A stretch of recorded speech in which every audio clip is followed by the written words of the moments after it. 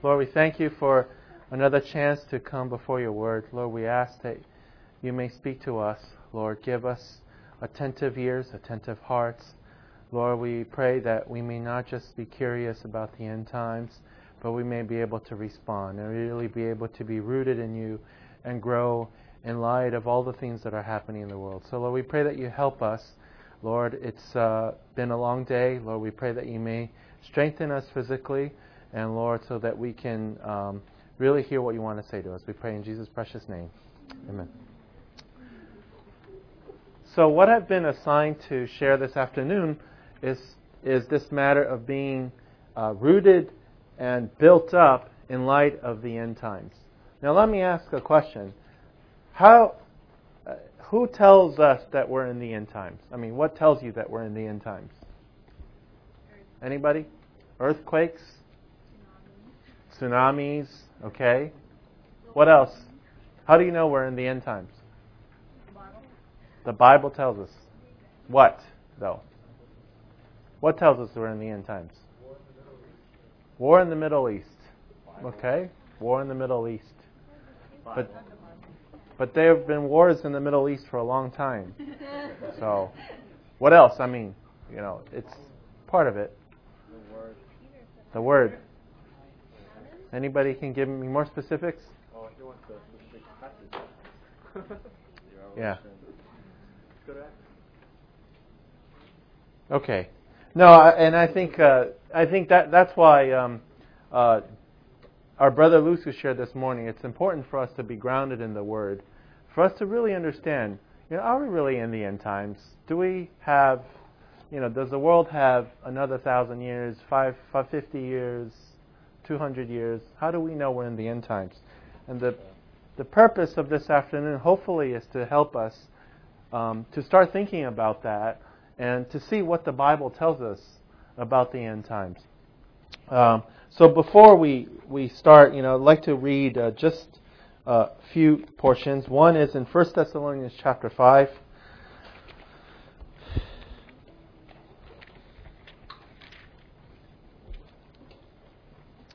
1 Thessalonians chapter 5. Now as to the times and the epochs, brethren, you have no need of anything to be written to you, for you yourselves know full well that the day of the Lord will come just like a thief in the night. While they are saying peace and safety, then destruction will come upon them suddenly, like labor pains upon a woman with child, and they will not escape. But you, brethren, are not in darkness, that the day would overtake you like a thief. For you are all sons of light and sons of day. We are not of night nor of darkness. So then let us not sleep as others do, but let us be alert and sober. For those who sleep do their sleeping at night, and those who get drunk at night. But since we are of the day, let us be sober, having put on the breastplate of faith and love as helmet, and the hope of salvation. And this next verse is very important. For God has not destined us for wrath, but for obtaining salvation through our Lord Jesus Christ. And then in Revelation chapter 1,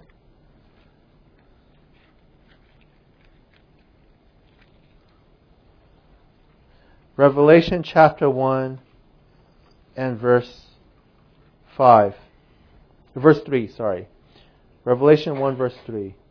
Blessed is he who reads and those who hear the words of the prophecy and heed the things that are written in it, for the time is near. So I asked the question, how do we know that we're in the end times? And, there were certain answers. We have earthquakes, tsunamis, and actually many things that are occurring around the world remind us of probably what we've read in the Bible, but also read in the book of Revelation.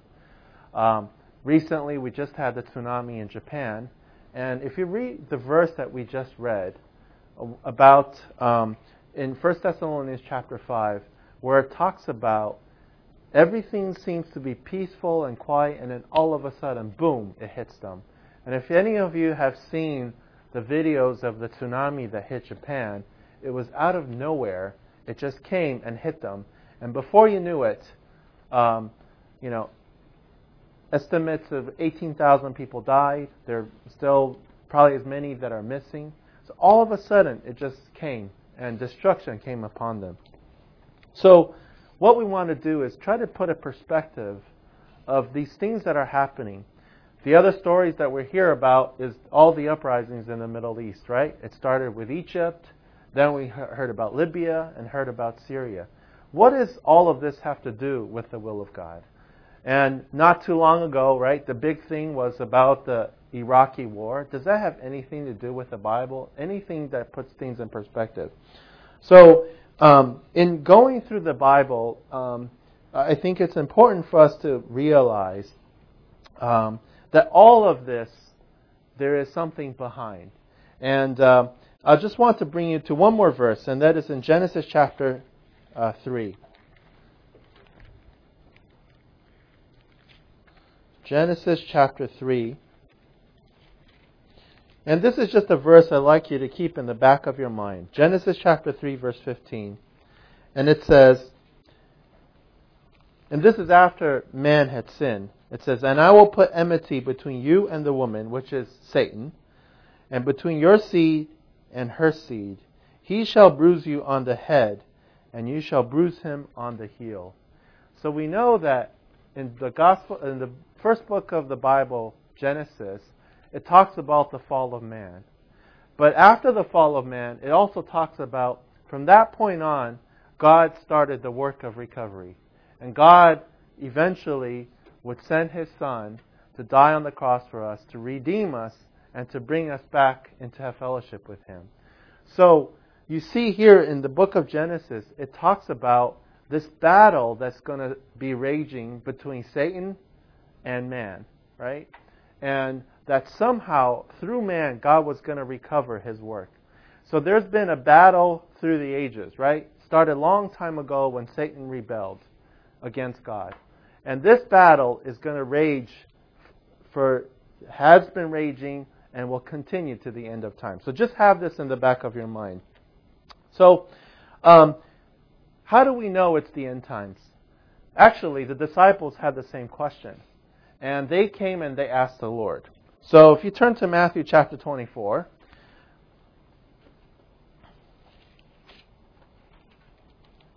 So we'll hear about what the Lord says about the end times. How do we know we're in the end times? And when is it going to actually happen? So if you read Matthew chapter 24, and you start from verse 1, it says, Jesus came out from the temple and was going away when His disciples came up to point out the temple buildings to Him. And He said to them, do you not see all these things? Truly I say to you, not one stone here will be left upon another, which will not be torn down. As He was sitting on Mount of Olives, the disciples came to Him privately, saying, tell us, when will these things happen? And what will be the sign of your coming and of the end of the age? And Jesus answered and said to them, see to it that no one misleads you, for many will come in my name, saying, I am the Christ, and will mislead many. You will be hearing of wars and rumors of wars. So, earlier someone said, well, there's wars and rumors of wars. Okay, so that's one part of it. See that you are not frightened, for those things must take place. But that is not yet the end. For nation will rise against nation, and kingdom against kingdom, and in various places there will be famines and earthquakes. Okay, people talked about earthquakes, famines, but all these things are merely the beginning of birth pangs. Then they will deliver you to tribulation, and will kill you, and you will be hated by all nations because of my name. At that time many will fall away and betray one another, and hate one another. Many false prophets will arise and will mislead many. Because lawlessness is increased, most people's love will grow cold. But the one who endures to the end, he will be saved. And then continue verse 14. This gospel of the kingdom shall be preached in the whole world as a testimony to all the nations, and then the end will come. That's the first clue, right? The gospel is going to be preached to the ends of the earth. That's the first clue. Then the end will come. And then verse 15. This is very important. Therefore, when you see the abomination of desolation, which was spoken of through Daniel the prophet, standing in the holy place, then let the reader understand. Then those who are in Judea must flee to the mountains. Whoever is on the housetop must go down to get the things out that are in his house. Whoever's in the field must not turn back to his cloak. But woe to those who are pregnant and those who are nursing babies in those days. But pray that your flight will not be in winter or on the Sabbath. For there will be a great tribulation, such as not occurred since the beginning of the world until now, nor ever will. And then I'd like to take you to verse 32. Now learn the parable from the fig tree. When its branch has already become tender and puts forth its leaves, you know that summer is near. So you too, when you see all these things, recognize that He is near, right at the door. Okay, so here you hear about this tribulation that happens. But then the Lord goes on to say, now learn from the parable from the fig tree. When its branch has already put tender, then you know that the summer is near. So you too, when you see all these things, recognize that He is near, right at the doors.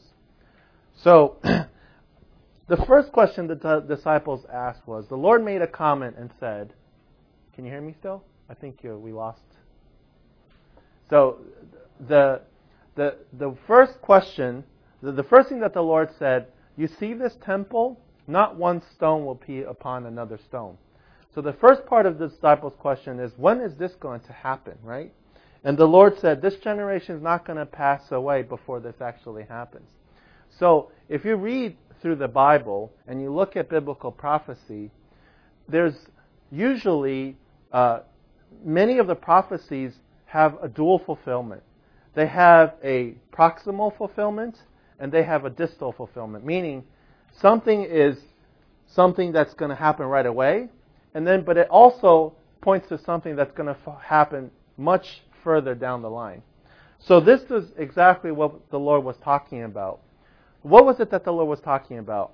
So the Lord, at the time that the Lord was with His disciples, when the Lord came into this world, it was right during the rule of the Roman Empire.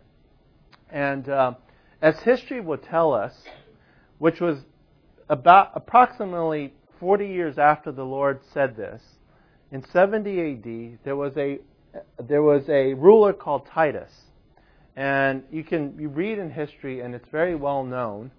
And what he did was, he actually, during the Passover, he allowed all of the Jews to come celebrate Passover. He shut down the city, destroyed the city, burned down the temple, killed over 1 million Jews, right? So this is what the Lord was talking about. That's why He said, He says, whoever's on the housetop, go down to get the things that are in the house. Do not go out and get the things that are in the house. Whoever is in the field, don't turn back.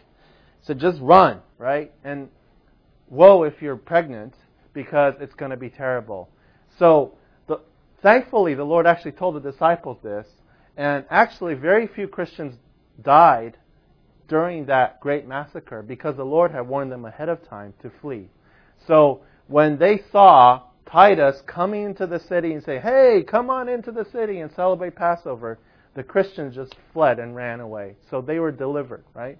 But the point of the matter is here, this is just a proximal fulfillment, but there's something more that the Lord talks about, and that He says, for then there will be, verse 21, it says, for then there will be a great tribulation, such as has not occurred since the beginning of the world until now, nor ever will. Here the Lord then points out to the distal fulfillment of this prophecy. There's going to be someone like Titus, but someone much worse, right? And then it's the abomination and desolation that's mentioned in verse 15.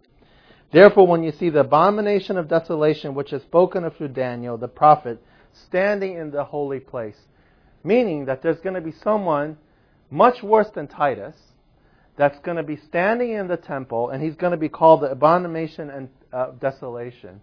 And the Lord then quotes the book of Daniel. And we'll get there soon, why the Lord brings us back to the book of Daniel. But, so having all of this, right, the Lord answers His first part of His question. Then they asked, when is the end of the age going to come? Then the Lord goes on to answer the second part of their question, right? So you had first the question of, when is the temple going to be destroyed? So the Lord answers that and says it's going to be happening pretty soon, and it actually did, 40 years later. But then they ask the second part of the question, when is the end of the age? And then the Lord gives us a very clear indication of what is going to happen. He said in verse 32, "Now learn the parable from the fig tree. When its branch has already become tender and put forth its leaves, you know that summer is near." So, in the Bible, the fig tree always refers to Israel, right? So here is a little story that connects to the other question that the disciples had. In 70 AD, as if the tree was chopped down, right? Jerusalem was burned down. The people of Israel were scattered. Ever since 70 AD, Jews are scattered throughout the world, right? So that's why, New York City today you have, 6 million, I think 6 million Jews. You have Jews in Europe, and remember in the Holocaust, probably 6 million of them were killed in Europe. And there are actually some Jews that actually ended up in China, in Kaifeng, right? They actually used the Chinese calligraphy pen to write Hebrew, and they upheld a lot of the traditions. But anyway, since 70 AD, they've been scattered throughout the world, right? But then the disciples asked the question, so when is the end of age going to come? Then the Lord says, verse 32, it says, "Now learn from the parable of the fig tree, as if the tree was chopped down. But then somehow this tree is going to come to life again, and its branch has already become tender and puts forth its leaves. You know summer is near." Now, does anyone know when Israel actually became a nation again? 1948. Exactly right. So, here the Lord says, how do you know that summer is near? You know that the tree, the fig tree, has put forth its leaves. But not only that, right? So what happened when that city was destroyed? So not only did the people of Israel lose their nation, they also lost their city, Jerusalem. The people were scattered, and the temple was also destroyed, right? So what happened in the 20th century? The first thing was, in 1948, the nation of Israel was reestablished. No one believed that it could have happened, right? No nation has ever disappeared for so long and reappeared. And not only that, never has there been a nation that spoke a certain language and not to have spoken it for so long and then come back and still... So Hebrew is actually spoken today. So that's the first part. But also, does everyone know what happened in 1967? There was this... What happened in 1967? Jerusalem came back. The city was restored, right? I said they lost the nation, the city Jerusalem, the people were scattered, and the temple, right? So they got the city back in 1967. In 1990, what happened in 1990? The Iron Curtain came down, right? East Germany and West Germany, the walls came down, Soviet Union collapsed, and then what happened? All these Jews started to come back to Israel. So people came back from Moscow, people came back from Ethiopia, came back from all over the place. So the people started to come back. And the final thing is, today you don't see the temple, right? But one day, the abomination of desolation is going to be standing in the temple. So somehow the temple needs to be rebuilt. So that's the fourth piece. But anyway, so now you know that it's 1948. It wasn't too long ago, right? It was probably 60 years ago. 1967, not too long ago. 1990, not too long ago. So that's the first clue that tells us that we are in the end times. The Lord said this is the end of the age.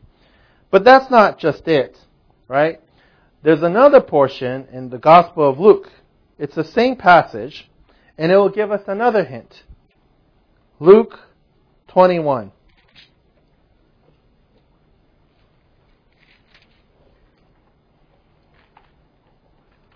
Luke 21 and verse 29.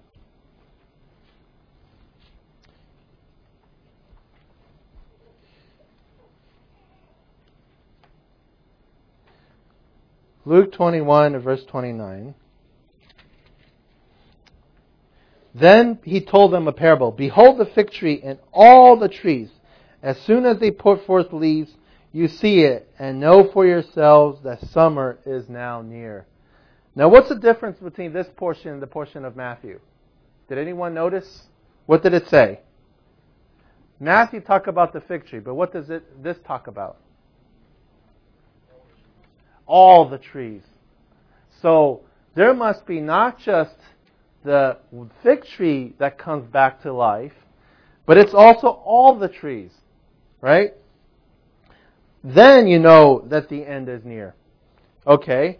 So then what we need to do is go back to the Bible and see if there is some evidence of some tree being chopped down, and then somehow then coming back to life. Right? So I take you back to the book of Daniel. Now, I'm sure we all remember the story of Nebuchadnezzar, right? It's one of my favorite stories in the Bible. Probably partly because I'm in Daniel, but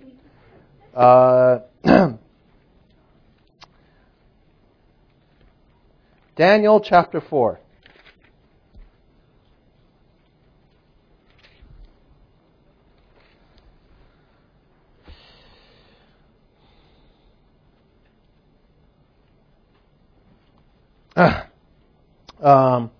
In verse 4, I Nebuchadnezzar was at ease in my house and flourishing in my palace.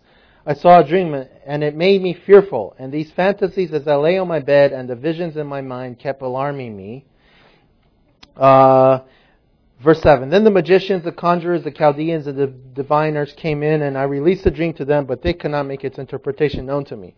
But finally Daniel came in before me, whose name is Belteshazzar, according to the name of my God, and whom is a spirit of the holy gods, and I related the dream to him, saying, O Belteshazzar, chief of the magicians, since I know that a spirit of the holy gods is in you, and no mystery baffles you, tell me the visions of my dream which I have seen, along with its interpretation. Now these are the visions in my mind as I lay on my bed. I was looking, and behold, there was a tree in the midst of the earth, and its height was great. The tree grew large and became strong, and its height reached to the sky, and it was visible to the end of the whole earth. Its foliage was beautiful, and its fruit abundant, and it was food for all. The beasts of the field found shade under it, and the birds of the sky dwelt in the branches, etc., etc. And then, verse 14. He shouted out and spoke as follows. This was an angel. It says, chop down the tree and cut off its branches. Strip of its foliage and scatter its fruit. Let the beasts flee from under it, and the birds from its branches. Yet leave the stump with its roots in the ground, but with a band of iron and bronze around it, and the new grass of the field, and let him be drenched with the dew of heaven, and let him share with the beasts and the grass of the earth.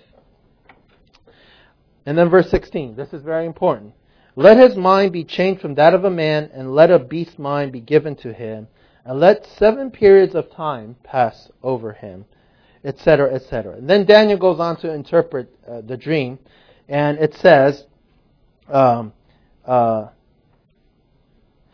20, the tree that you saw, which became large and grew strong, whose height and reach to the sky, was beautiful. Verse 22, it is you, O king, for you have become strong. And then, so he goes on to explain that tree was Nebuchadnezzar. He became proud, and God was not happy with him, and so he went crazy, right? He then started eating grass like the beast. His nails grew long. He looked like a beast, right? But the thing about this is, remember, and what was the prophecy? Verse 16, it says, and let 7 periods of time pass over him. And do you remember the story of Daniel where he had this vision of this, where Nebuchadnezzar had this vision of this statue? And this is in Daniel chapter 2. And that statue had the head of gold, and then the breast of silver, the thighs, the belly and thighs of bronze, and then the legs of iron. And then Daniel went on to say that you are that gold head. So you also speak about the whole empire of Babylon. Okay? So we know that Nebuchadnezzar, on the one hand, he is the fiercest emperor of Babylon, but he also speaks of the nation of Babylon, or the empire of Babylon. So it's interesting here that, remember, we read earlier about a tree being cut down, right? About a tree putting forth its leaves. That was the fig tree. In Luke, it also talks about all the other trees. But here we read, here is a big tree represented by Nebuchadnezzar. He was chopped down, right? For 7 years, he was that chopped down tree. But then later on, he came back to life. And he regained his sanity. So here we see a tree that speaks about Nebuchadnezzar, but it also speaks about Babylon, right? So what should it tell us is that when the Lord said, a tree that's been cut down, and then all the other trees come back and put forth its leaves, you know that the end is near. So it should tell you that the nation of Babylon, which actually went into history in 539 BC, somehow is going to rear its ugly head again, right? And what does the Bible say? How long is it going to take? It's going to take 7 periods. So for Nebuchadnezzar, it was 7 years. But for the nation of Babylon, if you look at the Bible and you calculate, if you look at the Bible and you calculate the number of days per year, it's 360 days, right? Our calendar days is 300. Our normal calendar is 365 days. But if you take biblical years and you look at the number of days, it's 360 days. So if you take 7 times 360, what is that? Come on. You guys taking SAT soon? Come on. 7 times 360, what is that? 2520. 2,520. So, in the mind of God, it took 2,520 days for Nebuchadnezzar to regain his sanity. But, in biblical terms, if you think about it, and in prophetic terms, 2,520 years should mean something, right? So, what did I say? When did the Babylonian Empire fall? 539 BC. Okay. If you add 2,520 years, what do you get? 539 BC. And you take 2,520 years. Now let me give you a hint. What happened in 539 BC? The Persian Empire defeated Babylon, the Babylonian Empire. Babylonian Empire is nothing but modern-day Iraq. And the Persian Empire is nothing but the modern-day Iran. Okay? Now, in 539, and actually Daniel talks about it. Remember the son of Nebuchadnezzar? Remember he saw some writing on the wall, and then, and then he says, your nation is going to be gone. Well, so that happened in 539 BC, okay? Did anyone figure out yet? 539 plus 2520, what do you get? 1981. Does anybody remember what happened in 1981? Anybody remember what happened? Well, you guys, most of you weren't born. I mean, come on. You guys are so young. Born in 90. Okay, 1981 was the start of the Iraq-Iran war. Okay? So, 2,520 years later, 2,520 years before, you had Babylon and Persia. Persia defeated Babylon. 2,520 years later, you saw the Iraq and Iran war. Ever since 1981, Iraq has been very much in the news story. In 1990, and then more recently, Iran has also come up on the news story. So, you see, not just Israel being restored, but Iraq rising from the ashes from the Babylonian Empire. Prophesied in the Bible. Okay? So now, this is just the start of the story, right? So the Lord tells us, when do we know we're in the end times? You have 1948, Israel came back to life. 1981, Iraq came back to life. Babylon came back to life. Okay? But that's just part of the story. So this is where we want to put all of this in perspective. Okay, all right, so you talk about Israel coming back. Okay, great. And then, Babylon coming back to, okay, great. But how do you link it all together? So this is where we need to go back into the book of Daniel and look carefully at that Daniel chapter 2 that we talked about. Okay? So what does that have to do with anything? So if you read in Daniel chapter 2, and this is where we'll go into details, it says, "Now in the second year of the reign of Nebuchadnezzar, Nebuchadnezzar had dreams, and his spirit was troubled, and his sleep left him. Then the king gave orders to call in the magicians, the conjurers, the sorcerers, and the Chaldeans to tell the king his dreams. So they came in and stood before the king." So, you know the story, right? They couldn't tell him what he dreamt about. And then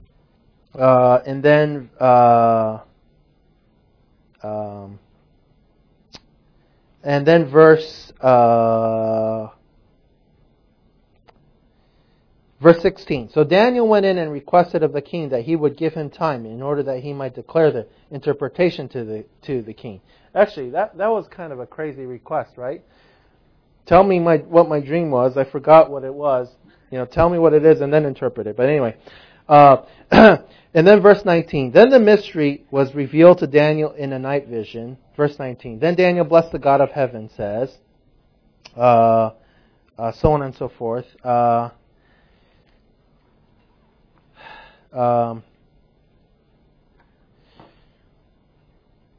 Okay, verse... okay. Verse 31. "You, O king, were looking, and behold, there was a single great statue.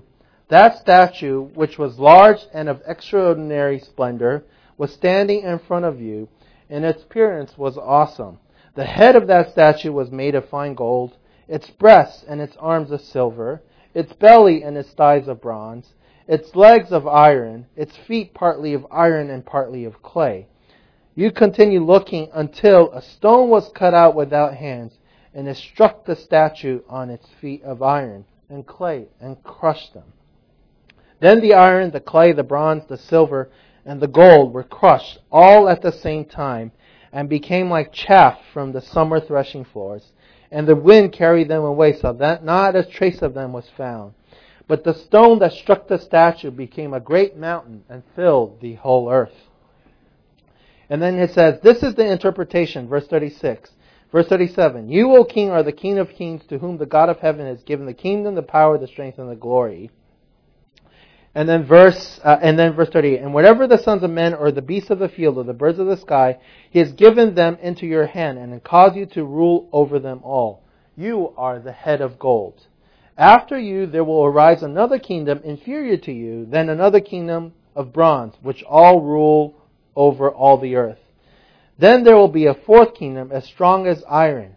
Inasmuch as iron crushes and shatters all things, so like iron that breaks in pieces, it will crush and break all these in pieces. And that you saw the feet and toes, partly of potter's clay and partly of iron, it will be a divided kingdom, but it will have in it toughness of iron, inasmuch as you saw the iron mixed with common clay. As the toes of the feet were partly of iron, partly of pottery, so some of the kingdom will be strong, and part of it will be brittle. And in that you saw the iron mixed with common clay. They will combine with one another in the seed of men, but they will not adhere to one another, even as iron does not combine with pottery. And then in the days of those kings, the God of heaven will set up a kingdom which will never be destroyed, and that kingdom will not be left for another people. It will crush and put an end to all these kingdoms, but it will in itself endure forever." Anyway, so you here see this story, this vision of this statue, right? And actually, you have a picture of it in the handout, right? So you see that the head is made of gold, the breast is made of silver, the belly and the thigh is made of bronze, the legs are made of iron, and the feet are partly of iron and partly of clay. And then Daniel goes on to explain that after Nebuchadnezzar and the Babylonian Empire that he ruled over, there will be other nations, empires that would arise. And true and behold, lo and behold, is exactly what happened. After the Babylonian Empire, the Persians, the Medo-Persians defeated Babylonian Empire and took over and reigned for a period of time. And then after that, the Greek Empire under Alexander the Great defeated the Persians, right? So you had the Greek Empire reigning for a period of time. And then after the Greek Empire came the Roman Empire that defeated the Greek Empire and ruled for a period of time. So there you have the four different metals, right? So, but if you look at the statue, right, it looks really great, right? And remember what Nebuchadnezzar did right after the dream? He then went out and built this whole statue made of gold, right? Because he wanted his empire to last forever. Remember, he wanted everyone to bow because he couldn't stand it that he was just a gold head. But anyway, so this is the story. But if you look at that statue, that's from the perspective of the king, right? It's gold, it's silver, it's brass, it's iron, right? But if you're not the emperor, or if you're not the one that's ruling, and you're the one that's actually being ruled over, you're not going to think about him as gold, silver, bronze, or iron. You're going to think about something not in not so nice terms, right? Because you know how those rulers are, right? They're pretty brutal. So we see another vision, right? In Daniel chapter 7. Now this is very much a parallel of chapter 2. But now this is the perspective from Daniel. And do you remember what the people of Israel were doing in Babylon? What happened? Why were they in Babylon? Captive. They were captive, right? Remember, they had lost everything and they were taken captive by Nebuchadnezzar. Nebuchadnezzar took all of the riches from the temple and brought the people of Israel to Babylon. So here Daniel was the one that was ruled over, right, by this vicious emperor, right? And from his perspective, or from the perspective of the people of Israel, there was another vision, which is chapter 7. And in verse 2 it says, Daniel said, I was looking and my vision by night, and behold, the four winds of the heaven were stirring up the great sea, and four beasts were coming up from the sea, different from one another.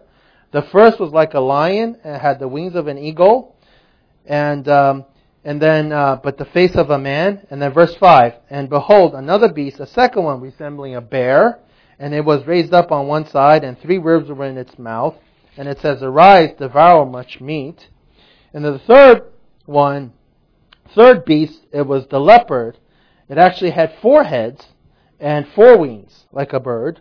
And then the fourth beast, after this, verse 7, after this I kept looking in the visions, and behold, a fourth beast, dreadful and terrifying, extremely strong, had a large iron teeth. It devoured and crushed and trampled down the remainder with its feet. And it was different from all the beasts that were before it, and it had 10 horns. And then I was contemplating the horns. Behold, another horn, a little one, came up among them, and 3 of the first horns were pulled out by the roots before it. And behold, this storm possessed eyes like the eyes of a man, and mouth uttering great boasts. And then, what happened in verse 9? I kept looking until thrones were set up, and the Ancient of Days took his seat. His vesture was like white snow, and the hair of his head like pure wool. His throne was ablaze with flames. Its wheels were a burning fire. So on and so forth. And I kept on looking. Verse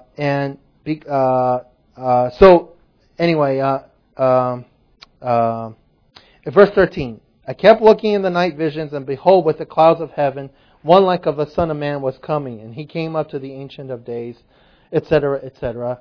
And then it says, verse 14, and to him was given dominion, glory, and kingdom. And of course, this is a prophecy of our Lord, right? But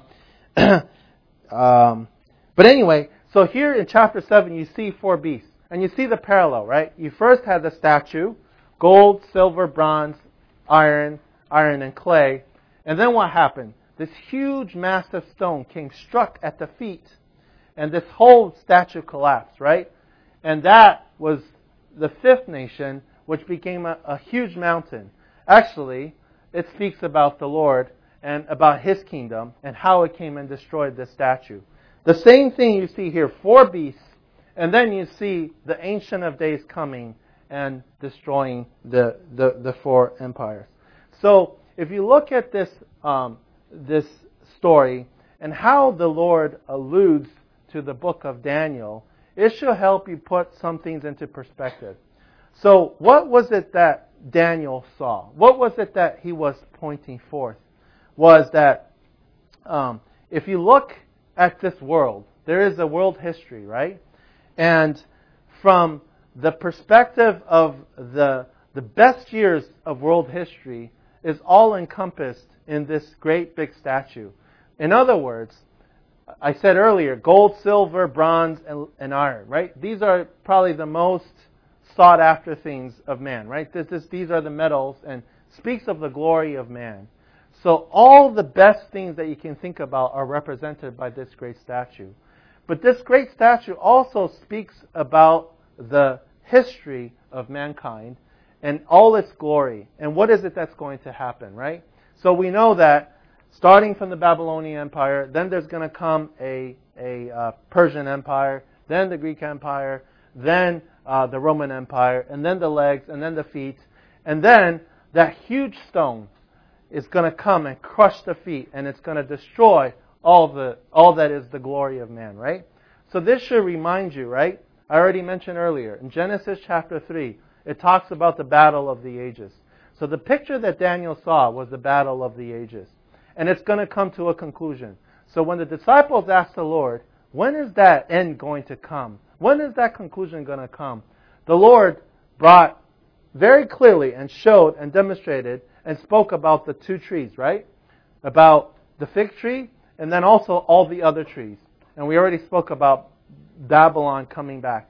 So somehow you see the end, right, that we talked about, right, is somehow connected to those trees. And this is where we want to link it together and start looking at a little bit of the history and trace whether it is so, whether everything happened according to this image, right? So if you look at this page that I gave out, the first page, right?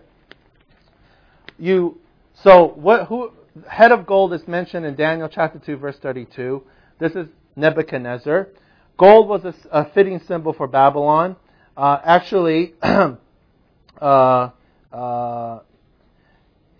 historian Herodotus describes the golden image of Marduk seated upon a golden throne before a golden table and a golden altar. So gold was a good representation of Babylon. So I already said, in 539 BC, the Persians came and defeated Babylon. But it was not just the Persians. Actually, the Medo-Persian Empire, which went from 539 BC to 331 BC. And the arms of silver are, on the one hand, is the Medo side, and the other hand are the Persians. Actually, the Medes, if you follow the recent Iraq War, the Medes are none other than the Kurds. Remember, how we talk about the Iraq War? They also talk about the Kurds, right? The Kurds are none other than the Medes, right? So the Medo-Persian Empire was a dual kingdom, right? Cyrus of Persia welded the elements of the two kingdoms together. The two arms of the image were thus a fitting symbol for the power. Silver was also used as an adornment by Persian warriors. It was also the metal of their monetary system. So now you see we come to the Persian Empire. And then the belly and thigh of breasts represent Greece, 331 BC to 168 BC. Medo-Persia was succeeded by Greece, the kingdom of brass or bronze. This was the Macedonian or Hellenistic Empire of Alexander the Great. He defeated the Persians in 331 BC. Bronze was used in the body armor, battle axes, and spear tips. Now, on the right hand side you have the statue. On the left hand side you have the corresponding beast, right? Interesting enough, the beast the leopard that represents the Greek Empire actually had 4 heads, because after Alexander the Great died, the kingdom was divided into 4 parts. Okay, so that's 4 heads. It's gonna come back. We're gonna talk about those 4 heads a little later. So then we talk about the legs of iron. This is where the book of Daniel says this fourth kingdom was probably more fierce than any of the other kingdoms. And the beast that was spoken of actually destroyed the rest of the beast, right? So this kingdom is probably the fiercest, the most vicious, right? In how they dealt with their enemies and how they dealt with both the people of Israel and also as Christians. And why do I say that? So the Roman Empire was formed in 168 BC. And in Daniel chapter 2 verse 40 it says, the fourth kingdom shall be strong as iron breaks in pieces and subdueth all things. And the Roman Empire lasted from that period of time to the time of the Lord, right? And what happened during the time that the Roman Empire reigned? Remember, we said that the temple was plundered, right? The people of Israel were 1.1 million people were killed. Should remind you of the Holocaust, right? 1.1 million people were killed inside Jerusalem. The people were scattered under Titus. Not only that, under the Roman Empire, there was a Roman emperor called Nero, right? If you use, if you're into computers, there was this Nero burner, right? And the reason, does anyone know why it's called the Nero burner? Because people say that Nero was actually drunk one day, and he actually set Rome on fire and burned down his own city, right? And of course, after he realized what he did, in order to face the wrath of his people, he started to blame it on Christians. And that's when Christians started to be persecuted. So after Nero, Christians started to be persecuted. Now you see the beastly part coming out, right? Nero was a vicious person. He actually killed his own mother because he felt that his mother was going to promote somebody else to be emperor. It was rumored that he poisoned his brother-in-law to death. And not only that, it was also spoken of that he would have these galas and dinners and parties. And I said that he persecuted Christians, right? And in order to light the party, he would burn Christians at the stake to light up the party. So he was a vicious, vicious man. So this was what Rome spoke of, the Roman Empire spoke of. So this Roman Empire continued until 476 AD. Now, you must wonder, right? We said the Medo-Persian Empire, we talked about the two arms, right? The Mede side and then the Persian side. The iron legs, which is spoken of by this fourth empire, the Roman Empire, actually had two legs, right? So how do you explain the two legs? So if you read in history, there was actually a Western Roman Empire and an Eastern Roman Empire, right? The Western Roman Empire started where I already talked about, right? It started with Julius Caesar and then Caesar Augustus, and if you read Shakespeare, you know all the story that happened, right? So that's where the Western Roman Empire started. In 476 AD, the Roman Empire as we knew it, kind of went away.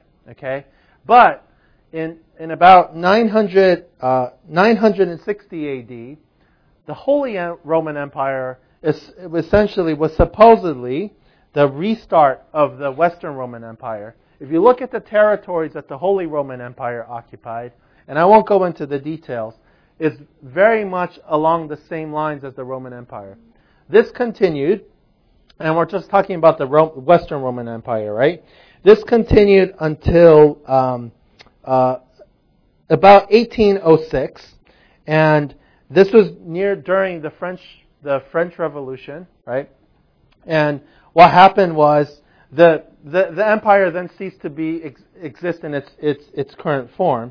However, there were a few families that survived, and they continued as the Austrian-Hungary Empire, and they continued until 1918. Okay, so that's an important date. At the same time that the Holy Roman Empire was pretty prominent, there was another empire, the Prussian Empire. I don't know if you guys study the world history, but this should probably ring a bell. At least the name Prussia should ring a bell. They ruled from about 1500 to 1900s. But the interesting thing about the Prussian Empire, if you look at the territory that it occupied, it was a little further to the east. But all of the territory is probably the territory of Western Europe today. Okay? So think about France, Italy, all those places, Germany. And the last two emperors of Prussia, one was called Kaiser Wilhelm I, and the second one was Kaiser Wilhelm II.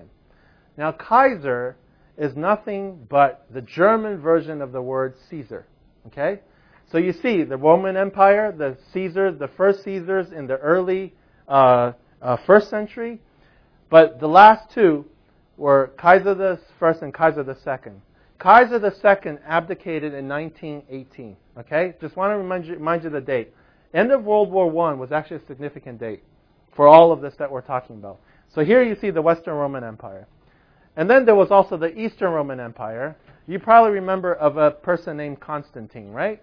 He's a pretty famous guy. You probably read it somewhere in the world history.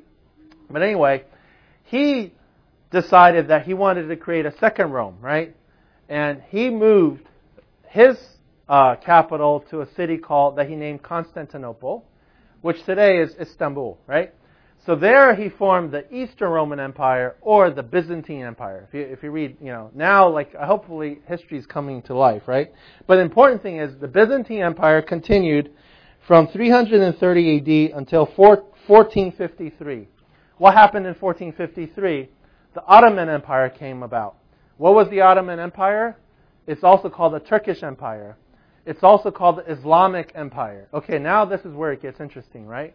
This is where the Islamic nation started to come to power in 1453, and they ruled until 1923.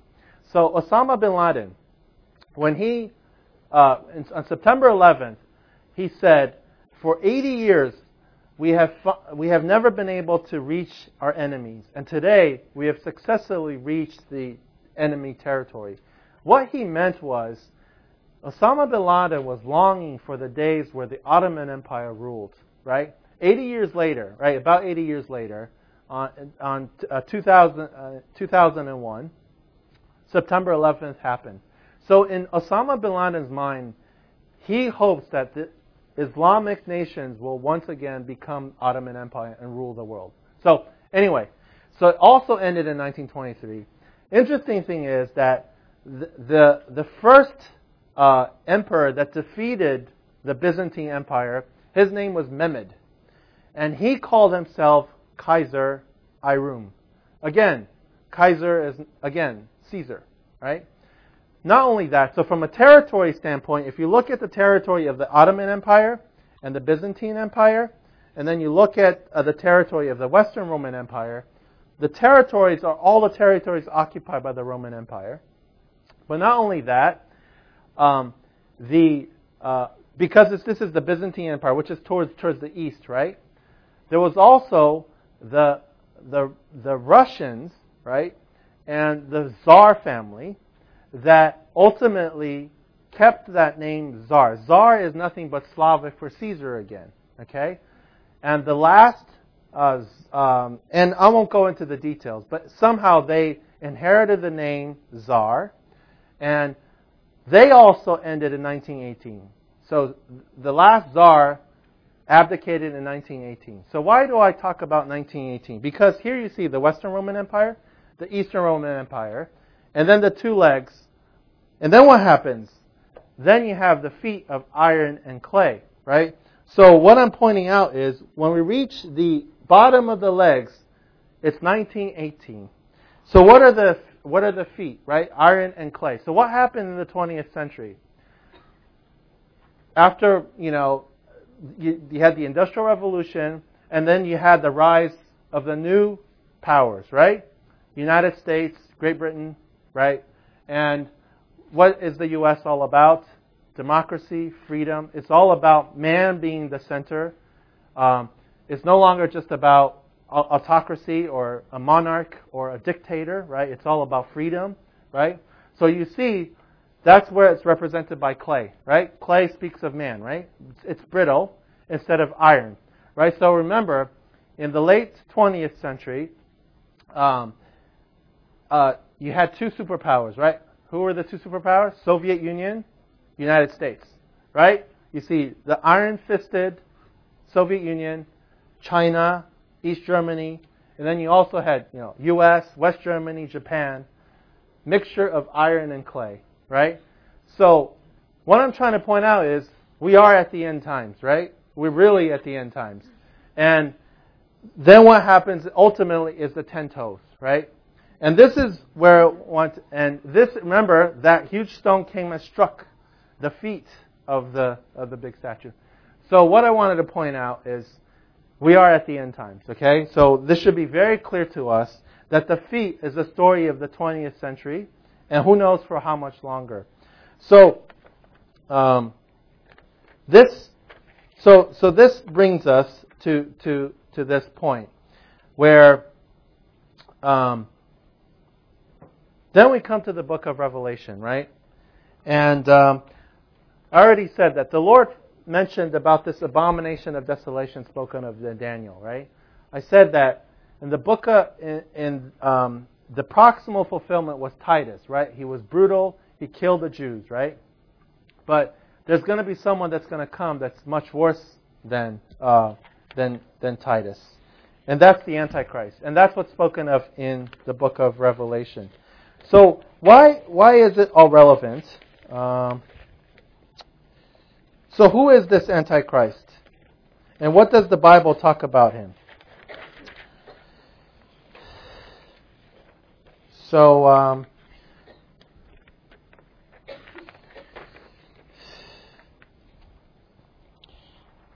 I already spoke to you that there's this battle of the ages, right? So we already went through world history in 10 minutes, right? And Babylon all the way to modern day history. But what's ultimately going to happen is that there's going to be a period of time, and also spoken of in the book of Daniel. In book of Daniel chapter 9, and I don't have time to go into it, but there is another prophecy where Daniel talks about a period of 70 times 70 years, 490 years.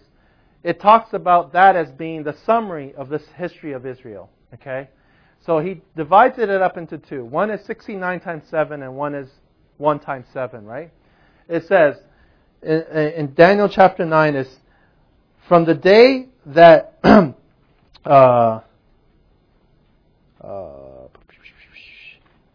okay, so Daniel 9:25 says, so you are to know and discern that from the issuing of a decree to restore and rebuild Jerusalem. So there was an issue and a decree for the people of Israel to go back, right, to Israel and rebuild the temple. Okay, and this is also spoken of, and this is in the book of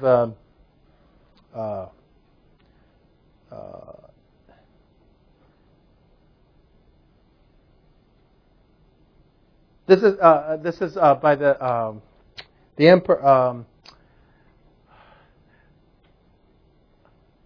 Anyway, there's a Persian emperor that sends the people of Israel back to rebuild the temple, and Cyrus, that's right, Cyrus. And it says from that day until the day that Messiah is cut off is going to be 69 times 7 years, 483 years. Anyway, if you do a calculation, it comes to about 31, 33 AD. So that's when the Messiah was going to be cut off. But that was the start of the dispensation of the gospel, right? So we have the church years, basically. And what it also talks about in Daniel chapter 9 is that there's going to be a final 7 years, and that's the end of everything, right?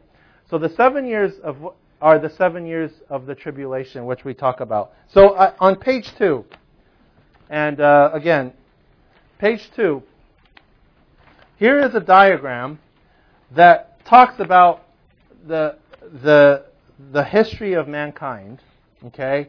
And there's a lot of information on this page. There's actually two diagrams that actually speak about the same thing, right? But they're from two different perspectives. The first perspective is from God's perspective, right? So this is very positive, right? This is the realm of heaven, and the bottom is the realm of earth, right? So, so what does this talk about? It talks about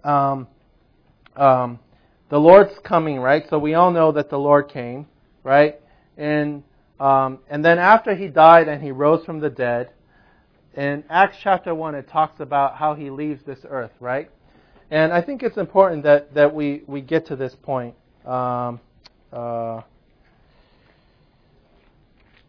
That we read that verse in Acts chapter 1 and verse 9 through 11.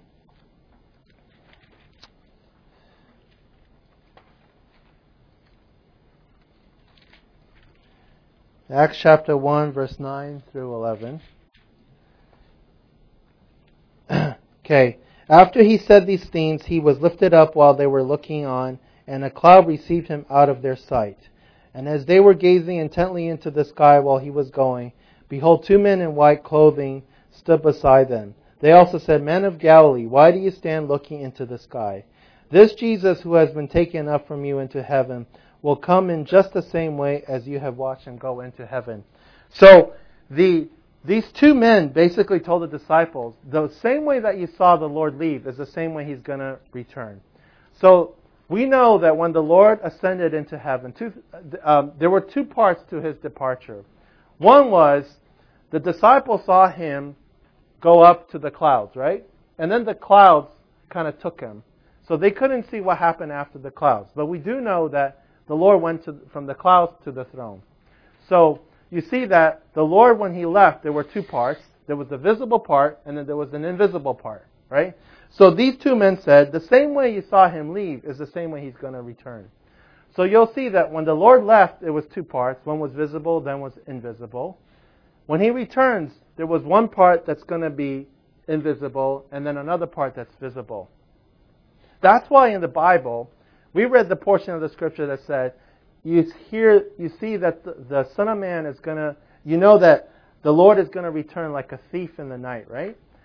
No thief is going to announce when He's coming, right? Because then it defeats the purpose, right? He's going to come when you don't expect it. And the thief doesn't come to collect your trash, right? He comes for the best stuff, right?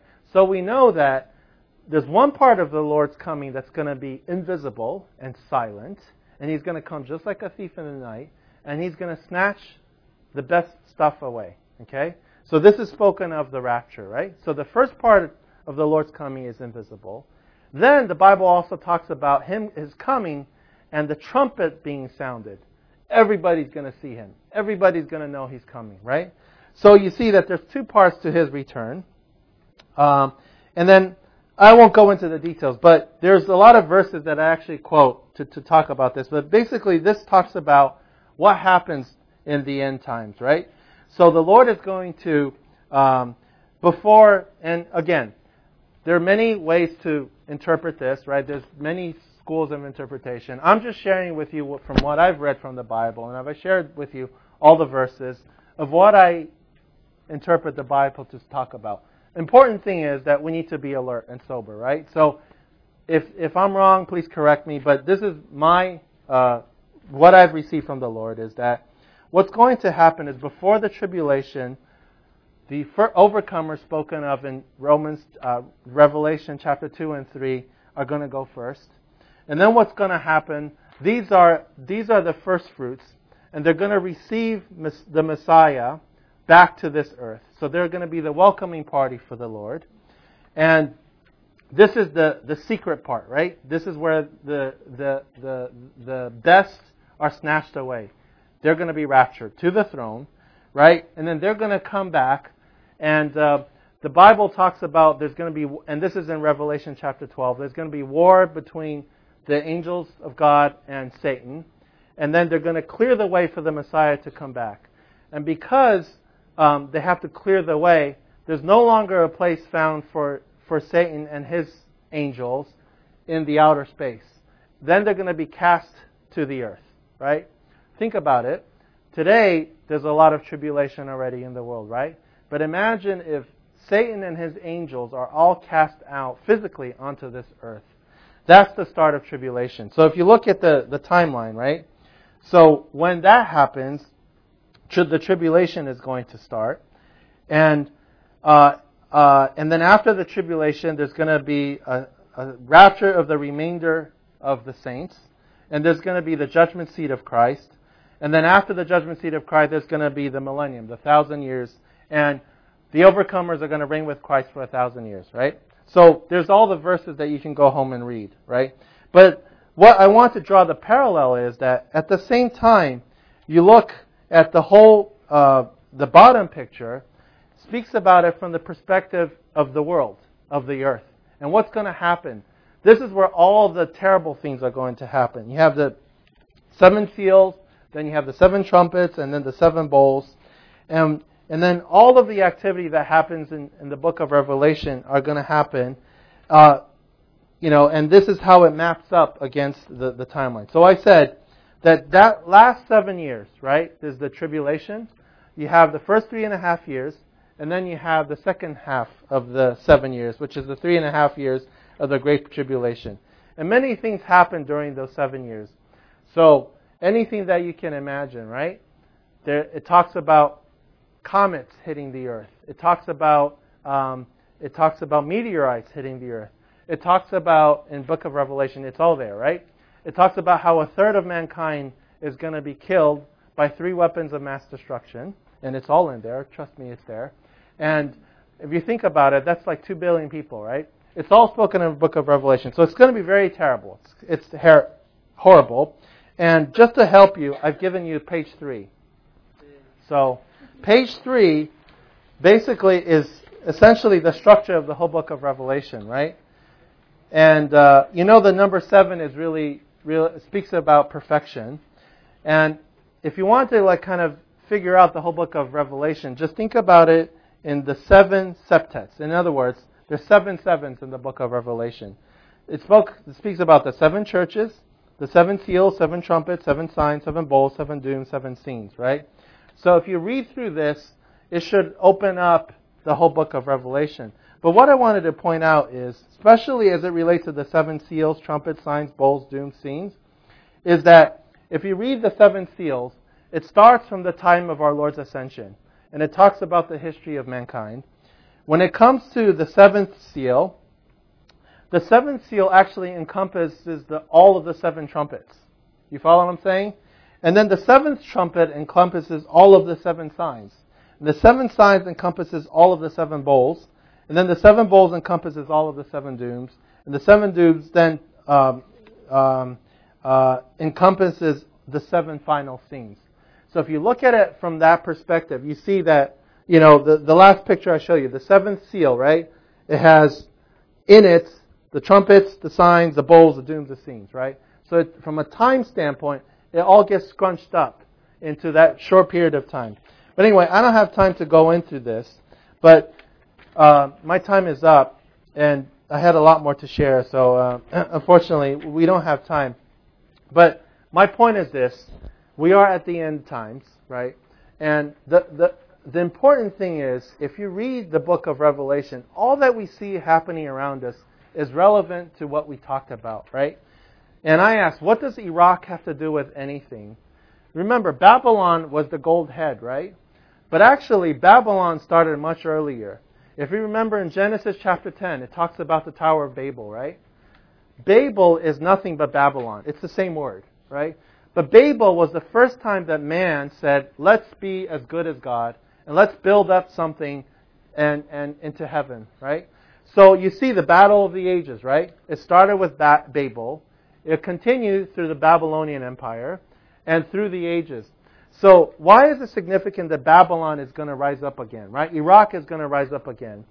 Is because from Babylon comes forth all the things that, not just from everything that is bad comes from Babylon. Religion and everything that you can think of that is of the world emanates from Babylon. So if you read in Revelation chapter 17 and 18, again, we don't have time. Revelation 18 actually talks about Babylon again becoming a financial capital of the world. If anybody knows Dubai, right? If you see Dubai, it's very developed, very prominent. But I personally feel that the recent Iraq war was to set up so that Babylon can again become a financial capital of the world. Ultimately, it gets destroyed, and the people of the world lament over it. But the point of the matter is, the Iraq War can then be put into perspective that it's actually going to come back to life, right? And then not only that, I'm just about to wrap up. If you look at all of the things that are happening in the countries we talked about, Libya, Egypt, Syria, all these nations were part of the Ottoman Empire. They were part of the Holy Roman Empire. So what's going to happen in the end of times is that all of these nations are going to rise up again. It speaks about all the trees. Now, I'm just going to read one more portion of the scriptures, and the beast, right, that we talked about, which is the Antichrist. So we'll read just one more portion. I just wanted to show you.